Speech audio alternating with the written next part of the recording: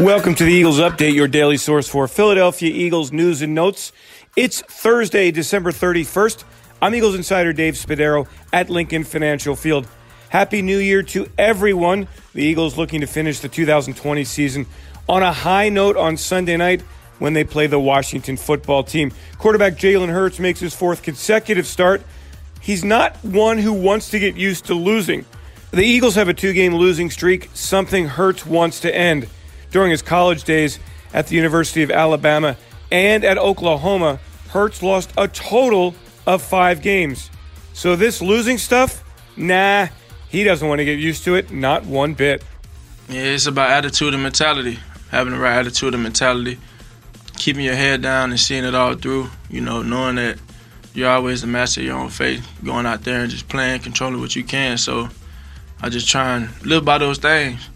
In the face of adversity, it's about how you respond to it. And some things come with time, but my head's down, and I'm just trying to work and win. Everything is about winning.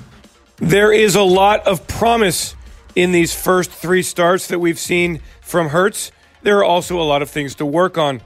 And one of those things is having more consistency, putting points on the board in the second half of games. In his 3 starts, Hurts has put up 54 points in the first half of games, but he's also scored only 13 points in the final 2 quarters of each of those 3 games. And for Hurts, building on that, being more productive for 60 minutes, that is absolutely one of his primary goals. I think that's a matter of our consistency within our execution, going out there and doing it consistently.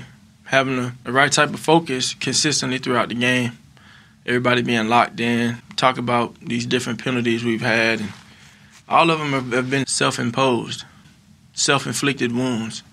A lot of this stuff is stuff that we can control. That's why, I harp on it being an opportunity for us to all learn from it. You got to learn from it. It means nothing if you don't learn from it, and I pride myself on learning from any experience, whether it be good or bad. So I think that's the mentality we have moving forward, and that's what we're going to do.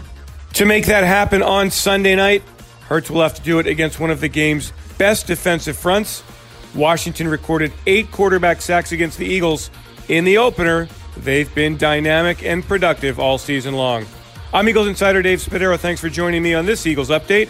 Have yourselves a great Eagles day, and as always, fly, Eagles, fly.